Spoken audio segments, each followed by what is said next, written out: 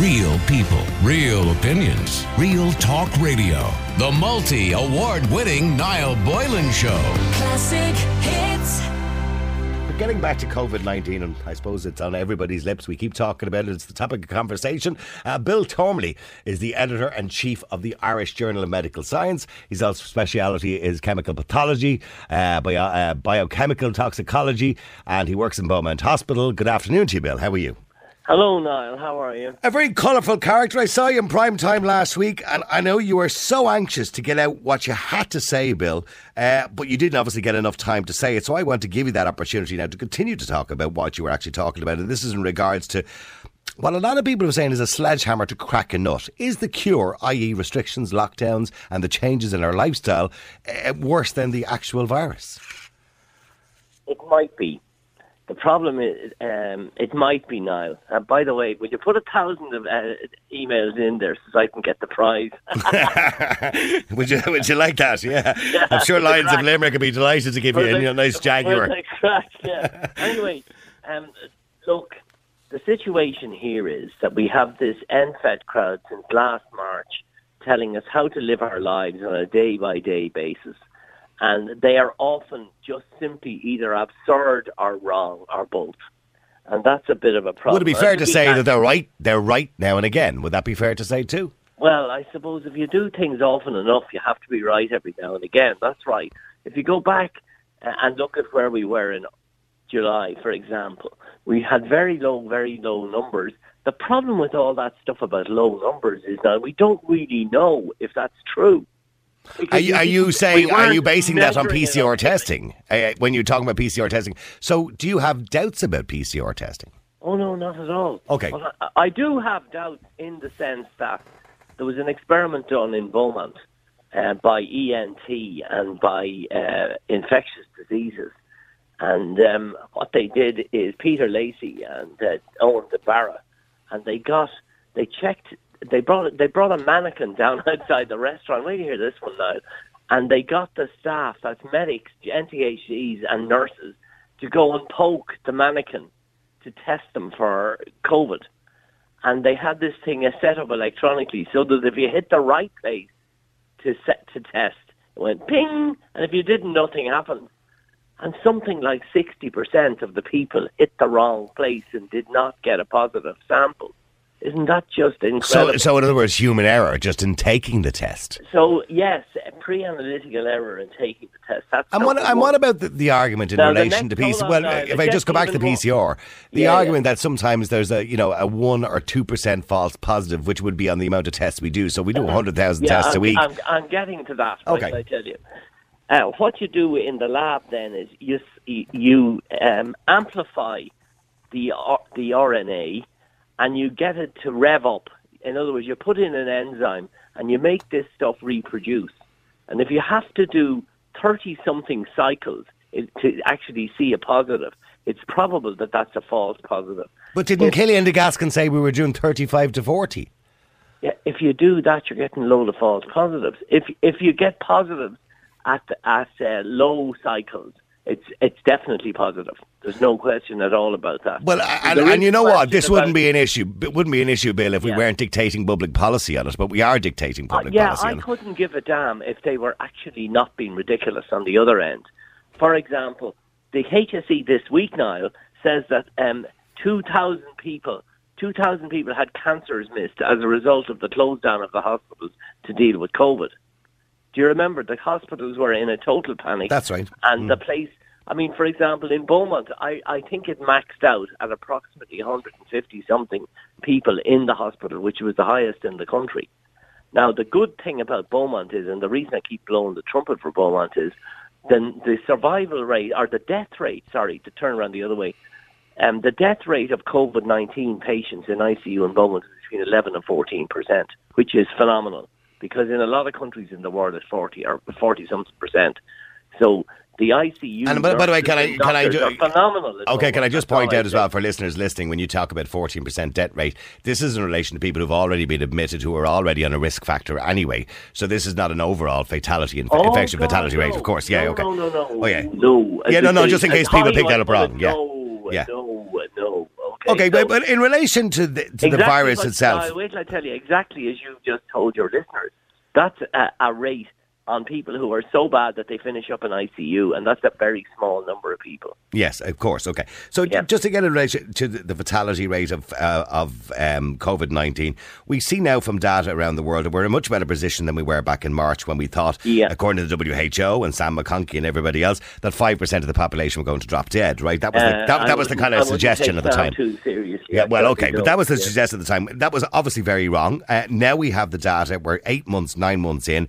And we see fatality rates for those under the age of 65 are probably less than influenza. For those over 65, slightly higher than influenza. So are we overreacting then to this particular virus? And if we are, why are we doing it worldwide, not just here in Ireland?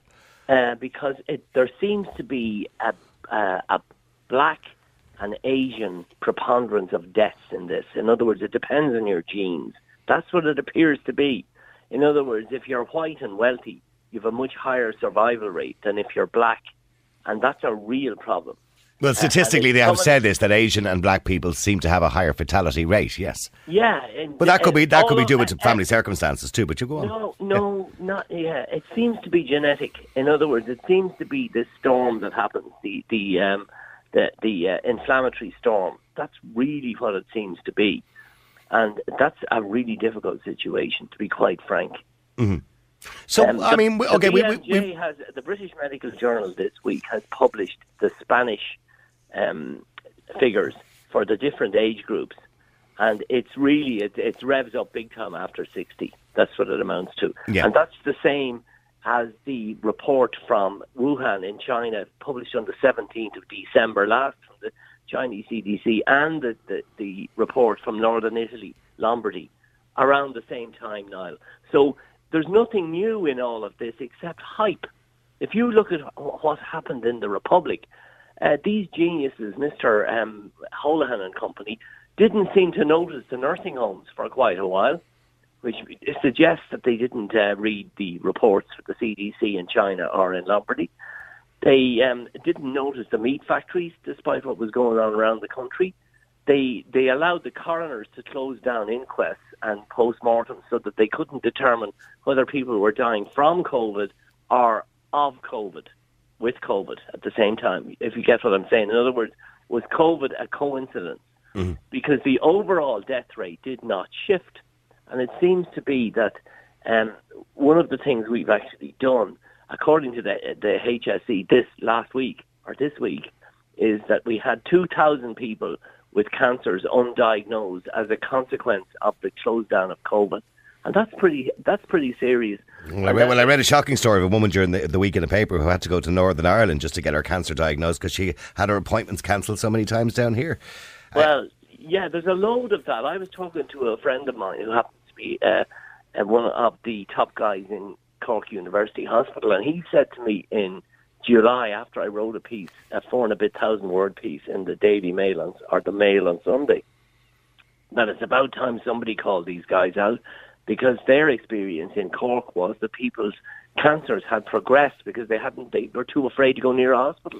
Okay, well, and you agree with probably me and many other people that the unquantifiable deaths related to non-COVID, in other words, those people who don't get cancer diagnosis, or people who become obese, or people who turn to alcoholism during this particular tough time in their lives, in the long term, their lives may be shortened. So there's an unquantifiable amount of deaths related to COVID-19, unrelated, if you know what I mean, to COVID-19. Yeah, well, the only thing you can say is that the Office of, as I said this on television, the Office of National Statistics, the ONS, in England, stated that that there was a 55% increase in the numbers of people who died from coronaries at home or in the street, sudden deaths, during the COVID period, because they were too scared. I presume the inference is that they were too scared to go to the doctor when they felt first symptoms, of course. Exactly. Yeah. Okay.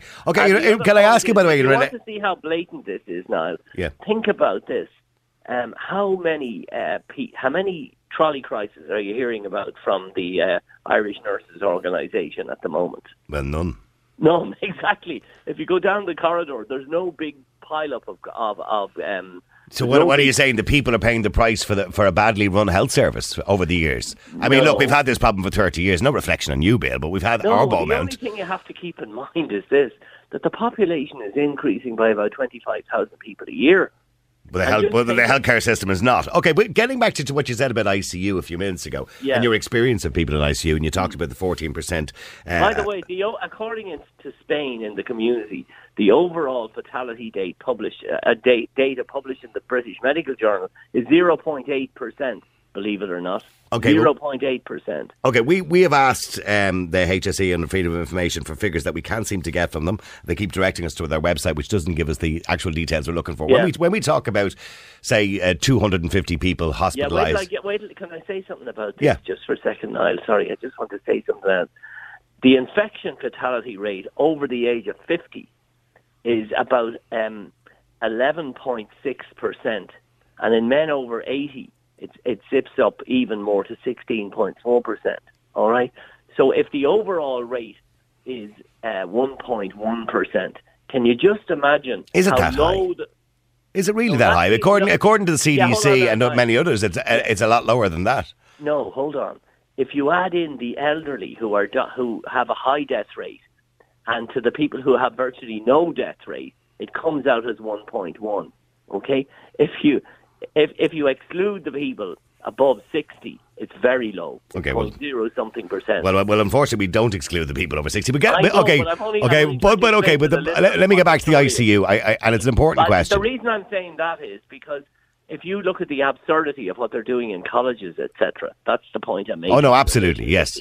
There's very little risk to anybody under the age, thankfully, under that age. Exactly, okay, but I want to come back to the ICU if I possibly can, Bill, because we've asked the HSE for figures, to clarify figures. So when we talk on a daily basis about 250 people in hospital, for example, and say 35 people in ICU around the country, right? Yeah. Can you clarify? Because they don't seem to be able to clarify. I might. I don't know. If I don't know, I will. Okay, well, that's fine. But just from your own observations, right? Because you talked about ICU a minute ago.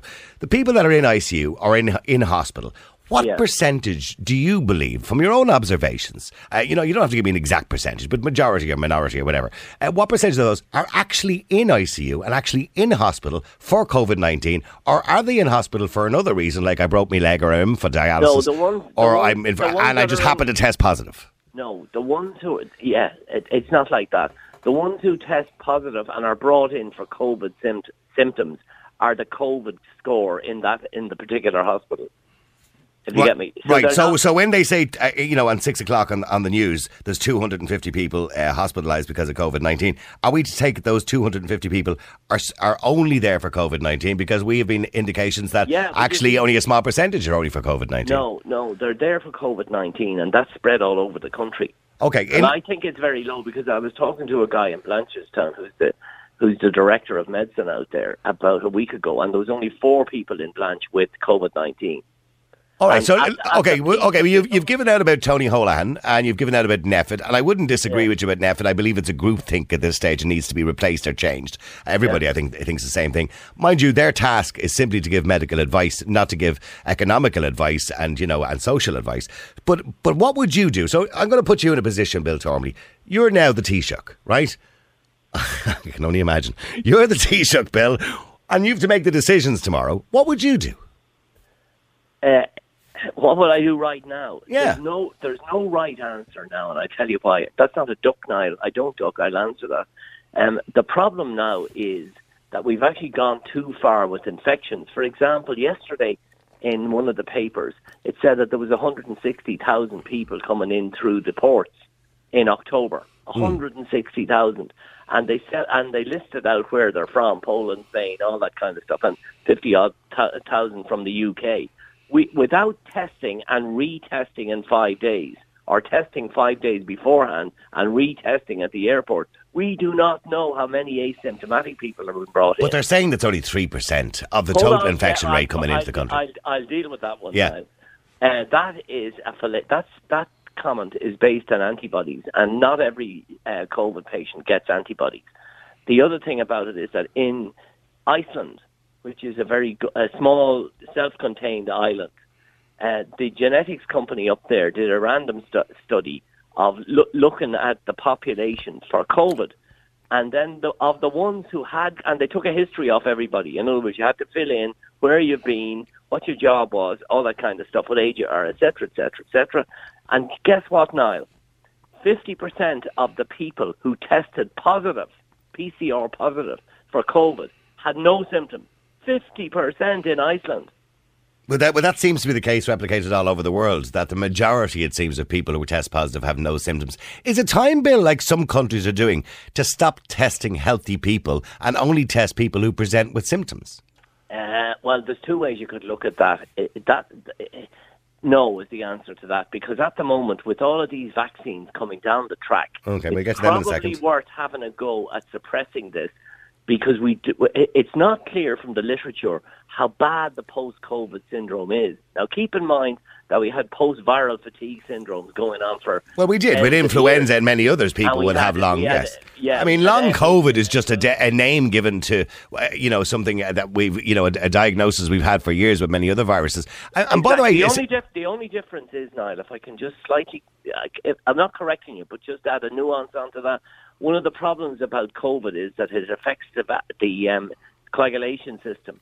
So you can have strokes and coronaries and all sorts of stuff from COVID, okay, which is it's a bit nasty. It's definitely nastier than the flu. There's no doubt about that, okay? In relation to, we also asked the HSE last week under FOI how many cases of flu we've had in hospital this year. Now, we'd normally be getting... very few, actually. Well, hang on. You'd be very surprised at the answer. I got back. We would normally be in the thick of flu season now. We'd be getting right up there, because this time last year in the Irish Examiner, I remember reading an article that we had thousands of people in hospital, and we had, I think, 400 or 500 in ICU over a period of time, right? And we had many hundreds of deaths in this country every single year for flu. That's right. Okay, but this year, how many do you think we've had? According to the HSE, none. Not one solitary case. Is it the case that people with flu symptoms are equally testing positive for COVID and being redefined as COVID, and people seem to think that's the case, because the flu couldn't miraculously have just disappeared? Well, no, hold on. We're not defining anybody with COVID if they don't have it. No, I'm not suggesting, but what I'm saying is people who present with flu are being tested for COVID. Yes, they are. But the point I'm making is that if people who are admitted to hospital do have a positive COVID, the only thing we don't know is how many cycles it's taken routinely to actually diagnose this. In other words, how many false positives there are around the place, because we don't. No, they don't publish the data. But we never even though we had influenza before, and we sadly lost a lot of lives through it, we never mass tested for influenza. So we didn't really know. No, hold on for a second. This virus is worse, it appears, than absolutely, influenza. and I'm not doubting that for a minute. But what I'm saying is, it does seem miraculous that we don't have a single case of the flu, according to the HSE, this year, and so it's miraculous. There's ascertainment bias, Niall. If you go into primary care and you go and check everybody and you do a flu analysis, right? You'll get a lot more than one. There are people around with flu. Okay. Well, according to the HSE, they're not, but I mean... Yeah, hold on for a second. That's defined and reported to the HSE, which requires two steps. One, test for it, and two, report to the HSE. And they're using sentinel GPs. In other words, a whole bunch of GPs who are joined together to report to the HSE as, the good boys in the game. Okay, well, finally I want to get to the vaccines, because I know you're a busy man, Bill, and I appreciate you coming on the air today. As you know, the UK I follow you on Twitter, so I see what you're at. Okay, all right. The UK have formally approved the vaccine. This is the Pfizer vaccine, the first country, so it should be rolled out to healthcare workers within the next week and a half to 2 weeks, right? This particular vaccine, I think it's one of the first, what they call mRNA vaccines. The reason for that is because we don't have a live sample of COVID-19 to make a live vaccine. But, I mean, there seems to be a lot of reluctance. Oh, we do actually. We've taken the spike protein, and that's what we're using to generate. Well, I was only listening to in Parliament last night in the UK, and the suggestion was that we don't have an actual sample of the actual virus itself. Oh, anyway. We do. Sure, that's what they're using to take out the. They've got the RNA fingerprint has been worked out. In other words, the Chinese actually gave the RNA and virus out in the sequences of the whole thing way back. So okay. We're getting to the vaccine, because I don't have much time. But in relation to the vaccine, normally we will always have the anti-vaccination people. They've been around for years, and they'll be around for the next God knows many years, right? Yeah. But this time round, there's a much higher reluctance. Normally the anti-vax would be represented about 15% of people, right? We're now looking at, according to surveys, both on my own Twitter, Irish Times, everybody else, and there's a quite high reluctance of people. I'm normally pro-vaccine, but I don't know, this is a bit rushed. I think I'll wait a few months and see what happens to everybody else if they all die first. So and then you have the government, of course. Stephen Donnelly has just indemnified Pfizer. The state has indemnified them, against anybody being suing them at a later date for side effects, which doesn't send out a very good message, a positive message. So, I mean, why do you believe people are so reluctant, and are they right to be reluctant? Well, the first thing is people are sceptical about the effects of a virus or of a vaccine until such time as it's in circulation for long enough to find anything very rare. That's the first thing I want to say. Yeah, phase 4, so to speak, yeah. Yeah, exactly. And that's down to millions of people as opposed to tens of thousands tested in phase 3. That's the first thing I want to say. The second thing is that these are new. The Moderna virus and the Pfizer virus, or mRNA viruses, as you've just said, Niall, and that's a new construction of a vaccine. So that has not been used before. So that will be very interesting to see how that works, because it's got problems. We don't have a HIV virus or a vaccine. We don't have a malaria vaccine. There's all sorts of possibilities from that new technology. All the other vaccines that are going through phase 3s, as far as I know, plus the ones in China and the one in the Sputnik 5 in Russia. People forget about Sputnik 5, yeah, aptly names. Yeah, I know. We have to keep 5. The 98 listeners updated on these things. They actually apparently all work. But we're so arrogant in the West that if something comes out of Russia and China, it's tainted, right? Yeah. Yeah, so they're being ignored. But the problem with this, as you've just come Pfizer one, is that all the other ones are modifications of a cold virus, an adenovirus that causes common cold, and they're going to be given directly. So they're a live virus, a modified live virus that includes the spike protein of the COVID-19. In other words, a bit of the COVID virus is going into these things, and that's going to. So you produce antigens, yes, yeah, exactly, antibodies, yeah. So that's basically that's exactly what that does. The other problem, as I see it, for vaccines at the moment is that we're going to give it to a whole lot of people who already have antibodies, so they're probably going to get a sore arm, big time. And other than Johnson & Johnson, which is a one-shot vaccine, which isn't out yet, all the others are a 2-shot vaccine. So you just go back 3 weeks later and get a bit of a boost. Exactly, yeah. Okay, but I mean, if there's a reluctance, finally, Bill, I have to wrap it up, but if there is a reluctance, right? I mean, we've always talked about vaccines in the past, HPV and all the rest of them, and we always say, look, we need to get up to about 85% to get some sort of level of herd immunity. Now, we know there's already a level of immunity with T cells. We know there's a level of immunity possibly with people who've already got it. So we may only have to get a little bit more to get us up to that level of herd immunity. But if we don't have enough people taking it, the whole thing is going to be pointless, and we're stuck in this rut, aren't we? Yeah, let's pretend that 70% get it. Can we for a second? Yeah, okay. And then let's pretend that it's somewhere like 90% efficacious. All right. Yeah. 0.9 by 7, right, is 0.63. All right. So that means that we're going to have 37% who are not covered. Are you with me? Yes. Yeah. I'm with you. Who could get it?